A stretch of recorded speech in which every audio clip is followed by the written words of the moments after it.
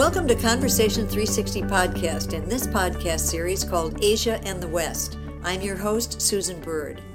On Asia and the West, we showcase people whose life, work, and experience can shed light on what is taking place in and between these two critically important parts of our world. We're especially focused on China, but you'll hear from people with fascinating things to share about other parts of Asia as well. There's over 600 million people that are online in China at the moment. So if you talk about sheer weight of numbers and the digital literacy of people, it's an extraordinary high level of involvement in the new economy, I should say. Those are the words of John White, Managing Director of Heitman, the global real estate investment management firm where he leads the firm's Asia-Pacific Public Real Estate Securities Group and also co-manages the group's global real estate security strategies. John comments on how China has become not only a hotbed of internet activity for its large population, it has also become a draw, attracting people with talent from the West and elsewhere.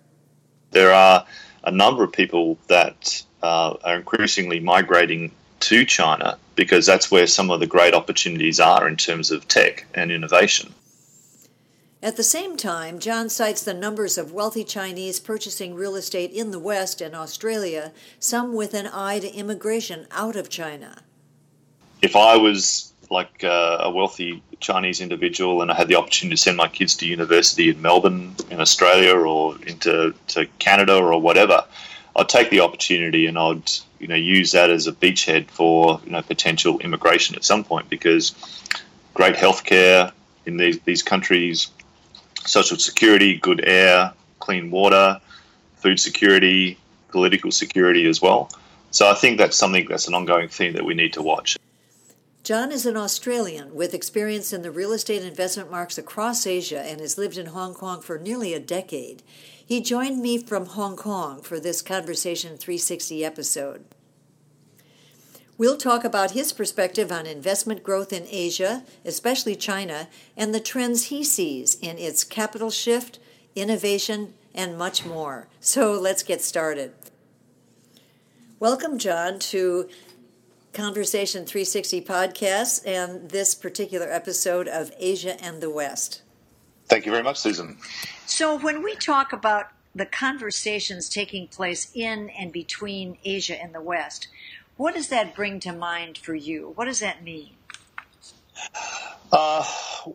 It's a two-sided conversation. Firstly, the way I look at it, Asia has been growing economically and assimilating further into the global community through global trade, finance, as well as the capital movements. And on the other side, Western organisations of the West broadly has been looking at Asia as an opportunity to grow businesses and to expand into new markets that they hadn't had penetration into earlier.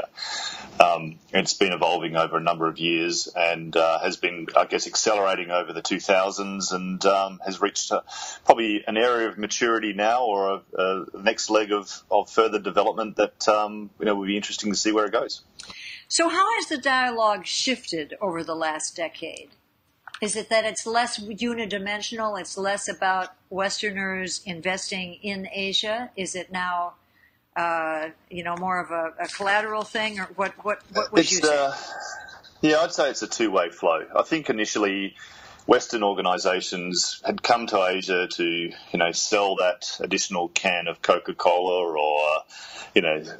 or provide some sort of cheap manufacturing to the West. But I think as we've seen the rise of Asian economies over the last 20 years or so, there's been a massive shift of the wealth of the middle class, we'd call it now, across Asia, where internal consumption or the consumption of the residents of these countries is a major market in its own right. So these Western companies that have set up in Asia have obviously grabbed a foothold into these markets, but what they've done now is actually reached a point of maturity where they are, in some cases, the more dominant provider of services or goods in those markets. But at the same time, the manufacturing that has gone from the West gone from the east, to the west, is now more likely to be used for domestic consumption.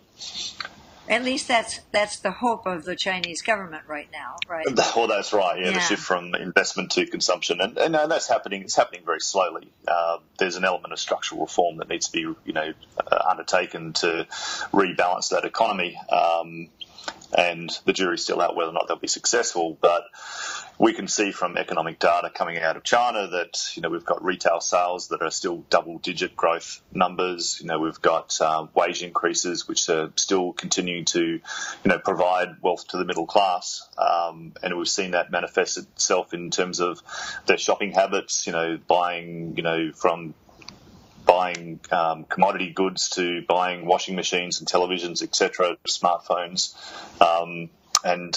and going up the scale for real estate, so for buying houses and buying second homes, and then ultimately investing their capital into the West. And that's what I think one of the emerging trends that we've seen is this big capital shift of money coming from Asia broadly, but specifically in China, to safe haven markets or other countries where there are some opportunities to, protect wealth.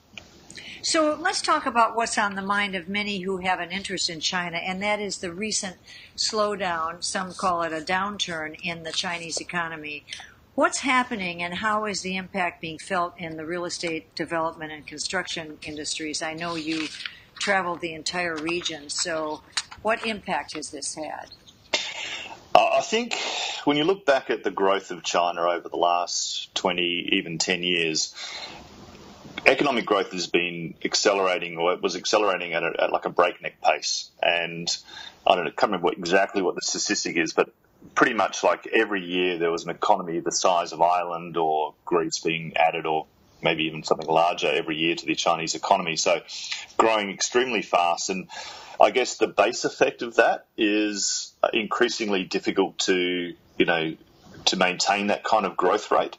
So we're talking about like a 10 to 12% kind of growth rate on something which was 50% of the size it was today, is a completely different number which is required to be achieved in today's terms. So we've seen double-digit GDP growth from China in the 90s and in the early 2000s, and now decelerating down to a growth rate of around about 6.5% or thereabouts. And the projections are for GDP growth to run in the 4 to 5% level longer term, which is just a reflection of the broadening base of the economy and the base effect of the size of the overall economy. Remember, China is now the second largest economy in the world, and on PPP terms, it's probably the largest. So I think you kind of looked at the slowdown of China as a natural extension of the evolution of its growth. And also the composition of the growth is quite different as well. I think, manufacturing, fixed asset investment led growth in the 90s and the 2000s was essential to bring the economy out from an agrarian society into a more manufacturing society. Now we're at this inflection point where China needs to become a services and a consumption-based society. And so it's going through that transition period at the moment. And it's a slow process. And unfortunately, I guess the rest of the world, being in the economic funk that it is right now, has created a bit of a headwind for growth in China. So manufacturing demand from the West, exports to the more developed economies around the world have naturally slowed down because the demand has slowed down as well. So the slack needs to be taken out by domestic consumption in China, and that transition is in effect right now. So what about the individuals in China? We know that this new middle class, which truly did not exist before, that those people who have been born, I suppose, in the last 30 years have been living in a place with, as you said, just really quite phenomenal growth. And all of a sudden, without it being as high as it has been, maybe somewhat frustrated. Do you see any of that? Is there an indication that people are suddenly discouraged because it doesn't continue forever? What's your thought about that? Yeah, I think I think there's a bit more conservatism, for people within China over the last few years. There's been a regime shift. So we've got, last few years we've had a new president, new premier, new way of doing business, new way of, communicating across the Chinese Communist Party, to the rest of the population as well. So there's a bit of that. I think, there is a bit of structural reform happening in terms of the way the country is managed. But I'd say, there's the indomitable spirit of people, and Chinese in particular. They always continue to find a way, as everyone does, to produce wealth and to grow. And I think what we're seeing is two economies, or maybe even three economies. You've got the traditional kind of rural part of the economy, which made up a large part of GDP. That's a smaller part of the pie these days. Manufacturing, as I said earlier, growing at breakneck speed.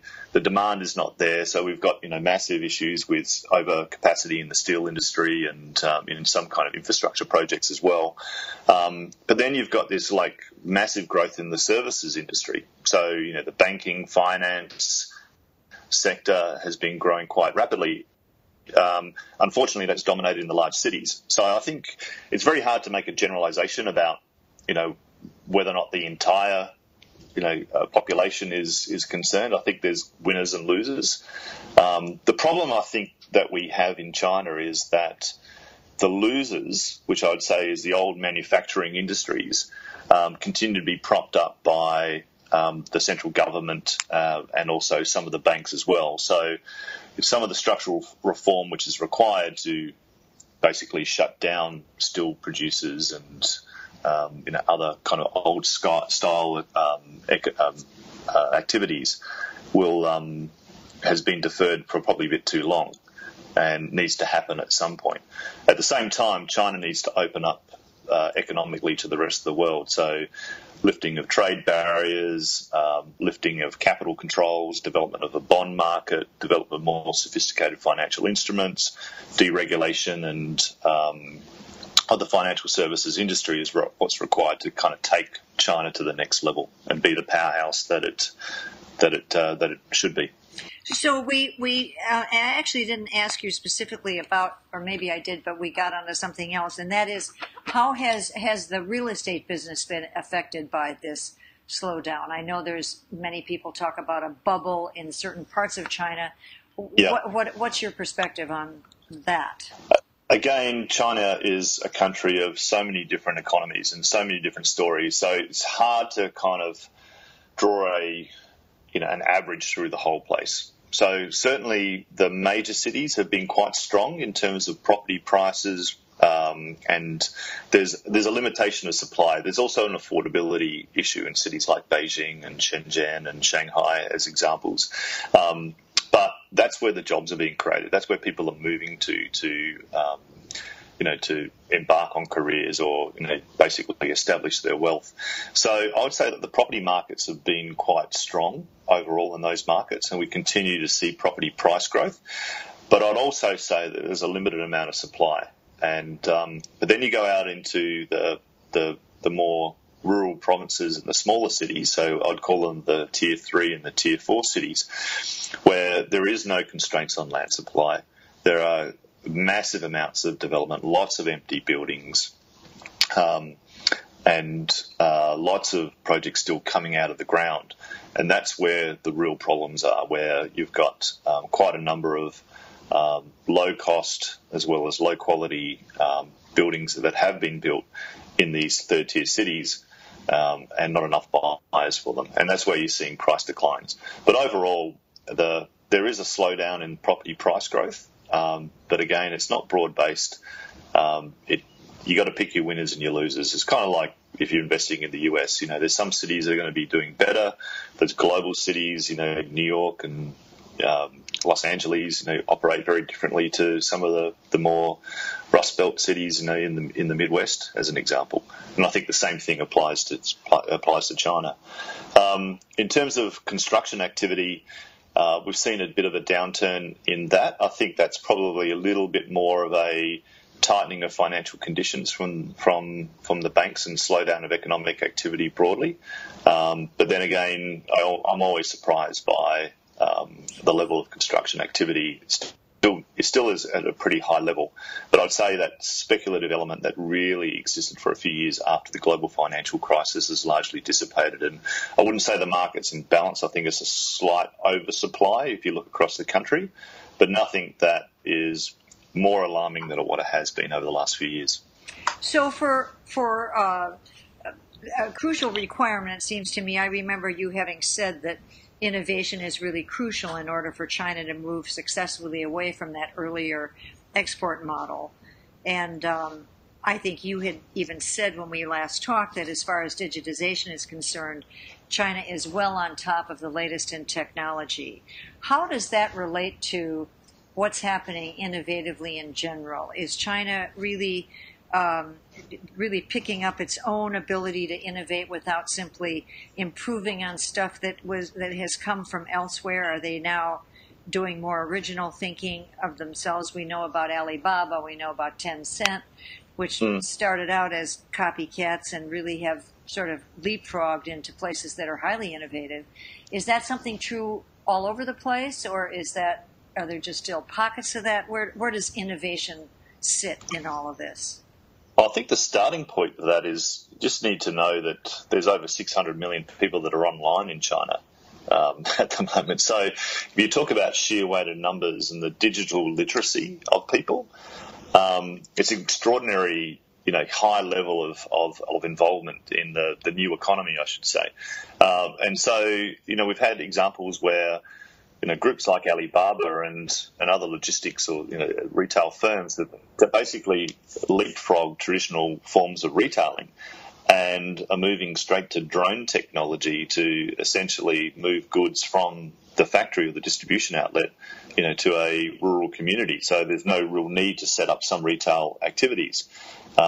Certainly, Western retailers are looking to set up in China are focusing on the big tier cities. They don't need to kind of go out to the third and fourth tier cities because they can basically distribute their goods online. It's like a normal way of shopping. And I think the West will catch up to the way China operates in terms of retail.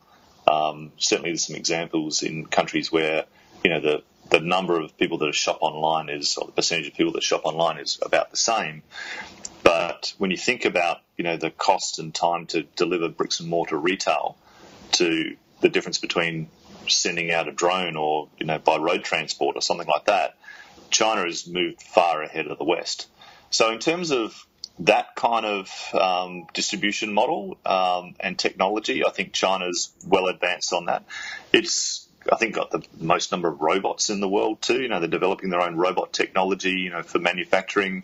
Obviously, that displaces jobs, but wage levels have increased, and China's increasingly competing against places like Bangladesh and Vietnam for manufacturing and textile goods, and can't compete because wages are too high. So they need to kind of move further down that R&D. And traditionally, they've borrowed technology from other parts of the world, but now they're continuing to develop. And then you go into biotech, and there's some exciting stuff that's been done just across the border here, Shenzhen and a few other areas where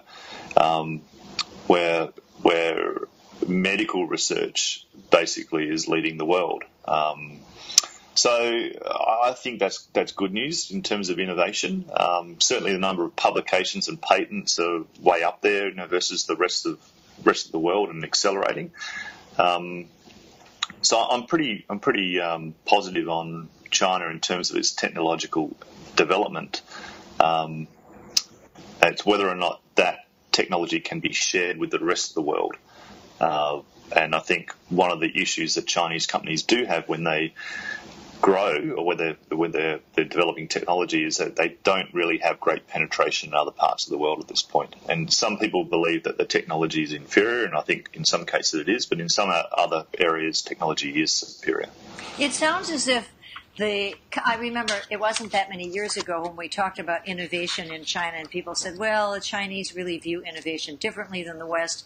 In the West, it's something highly disruptive, whereas in China, it may be more of an evolutionary improvement on what's already there. It's sounding from what you say, is that China has really moved to this more disruptive model, and that they're in fact coming up with stuff that nobody else has seen, especially in the biotech area. Did I hear that correctly? Yeah, well, maybe probably better to call it an enabler. It's leapfrogging technology. And I think when you look at China and Asia broadly, the growth that it's experienced, since World War II, as an example, right? Where we've had a number of feudal and colonial economies. We've had within a generation or two generations the development that has occurred in the West over 200 years or so. So you're going to have an accelerated pace of change, and I think people seem to be generally kind of accepting of that. But that accelerated rate of change actually means you leapfrog technologies that are redundant, and I see this digital economy just evolving at just a rapid clip in China in particular. So where will the increased innovation come from in China? It sounds like it's no longer just expats bringing in Western thinking. Is it the young Chinese who are being educated in the West and returning and eventually leading companies? Or is it becoming truly homegrown, despite the fact that the educational system is not one that people feel is based on really critical thinking? Where's it going to all come from? That's a good question. I think broadly, a lot of Western firms that have set up in Asia have brought in expats like myself, to run organisations and lead the charge in growing businesses across the region.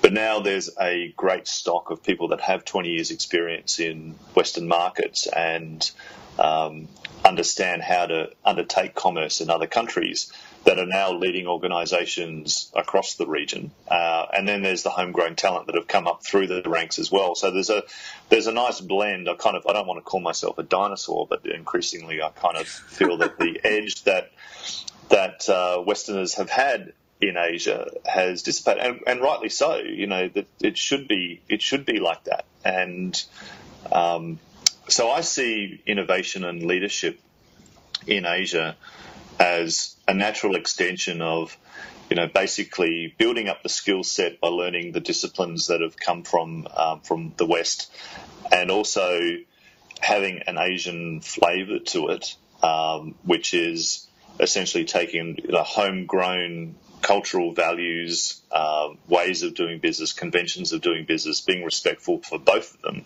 and bringing the best parts of them to be successful. And then you have the homegrown young people, the innovators that are stepping up that may have been finished off with universities in the West. And we're seeing increasingly here, across Hong Kong and Singapore, that there are a number of people that are increasingly migrating to China because that's where some of the great opportunities are in terms of tech and innovation. Again, like Hong Kong and Singapore are very small markets. They have great opportunities themselves. Singapore is a great hub for R&D because it's a tropical climate, great for biotech and drug research and things like that. But because of the size of China and the growth of China, the opportunities will be there. So I like to think of it as a nice kind of cocktail, a blend of, older statesmen, Western influence, people with a blend of both cultures, and then the homegrown stuff coming through. And it's fantastic to see that evolution basically in real time, which I have over the last 25 years. Well, I think you're fortunate to have observed that because it's pretty exciting. So it sounds like you're truly optimistic about China's future, and that your optimism is based very much on their ability to really develop new things on their own, successfully move to this new economy, assuming that is in fact a success story. You said that the jury's still out on that. What will the major challenges be to this positive future? Well, I think that the main challenge that China has is the control over its population, essentially. Like the CCP has been in power for, 50-odd years, and the command and control style of the CCP is increasingly difficult in an area where people are digitally connected. China has to deal with the rise of its power economically, but also deal with its soft power as well. And so, we've seen, conflict in terms of words, at least anyway, and some actions in the South China Sea. So I think that the rise of China is an opportunity, but is also seen as a threat by some countries. So even within China, there is, even within Asia, there's obviously conflict over the South China Sea and trade as well. There's concerns, from America that China is a threat, and so I think its natural rise needs to be kind of measured and, I guess, of low threat to the rest of the world. And I think that China is going through that evolution at the moment, and it needs to deal with its citizens in a way which allows them to grow personally, grow wealth, have a voice, and I guess potentially let go of the command and control, style of leadership there, which I doubt will happen. And that, I think that's the critical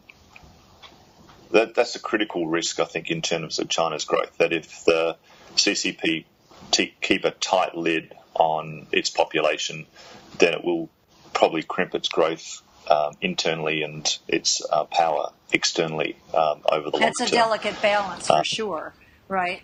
It is, and I wouldn't say that I can, call myself an expert in how that operates, but you can see that as people kind of, become more educated, become more wealthy, they see more options, they have access to what's available in the West, and there needs to be some kind of way that the rise of this social awareness can be managed, and I don't see an easy way for that. How accurate is the Chinese understanding of the West, and vice versa?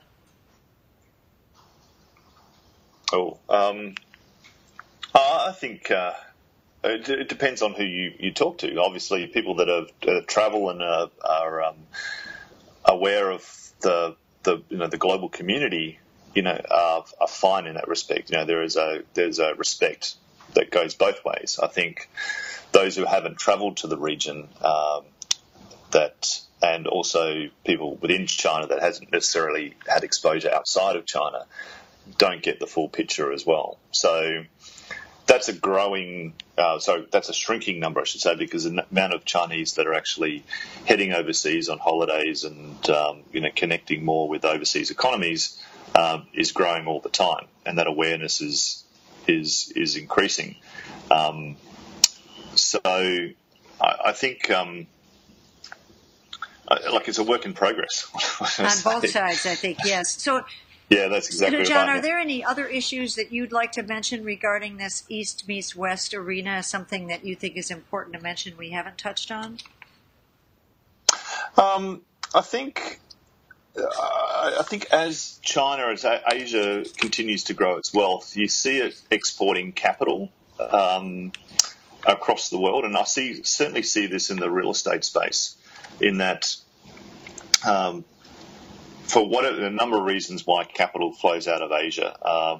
There's a safe haven aspect, for economic uncertainty or political uncertainty, that you may want to have some assets in foreign countries. You may want to put some capital into markets where your kids are going to university. So we're seeing it manifest itself in the residential real estate markets around the world, and cities like New York and San Francisco, Vancouver, Sydney, London, doesn't matter what they are, if they've got good infrastructure, good social services, good universities, good institutions and stable governments, capital will flow into those markets.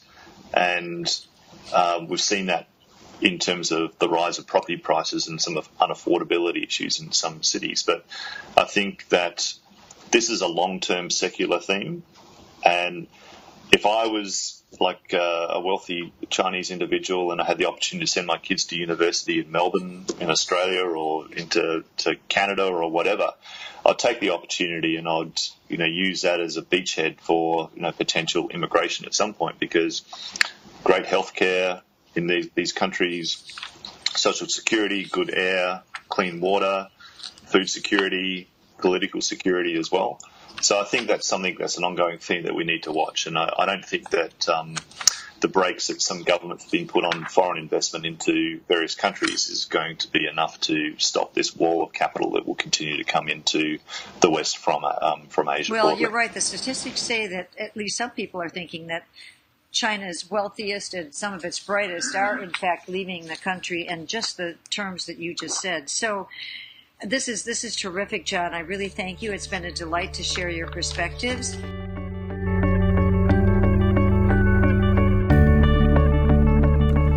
If this is the first time you're listening to Asia and the West podcast, please subscribe on your podcast app of choice. There are plenty more conversations with fascinating people from where this came. And please rate and review us on iTunes. As you may know, iTunes gives credit to reviews and ratings, and the more credit we get, the more people can discover us. And please tell your friends. Word of mouth is a powerful way to spread the word about the Conversation 360 podcast and this Asia and the West series. There's more information on our website, www.conversation360podcast.com.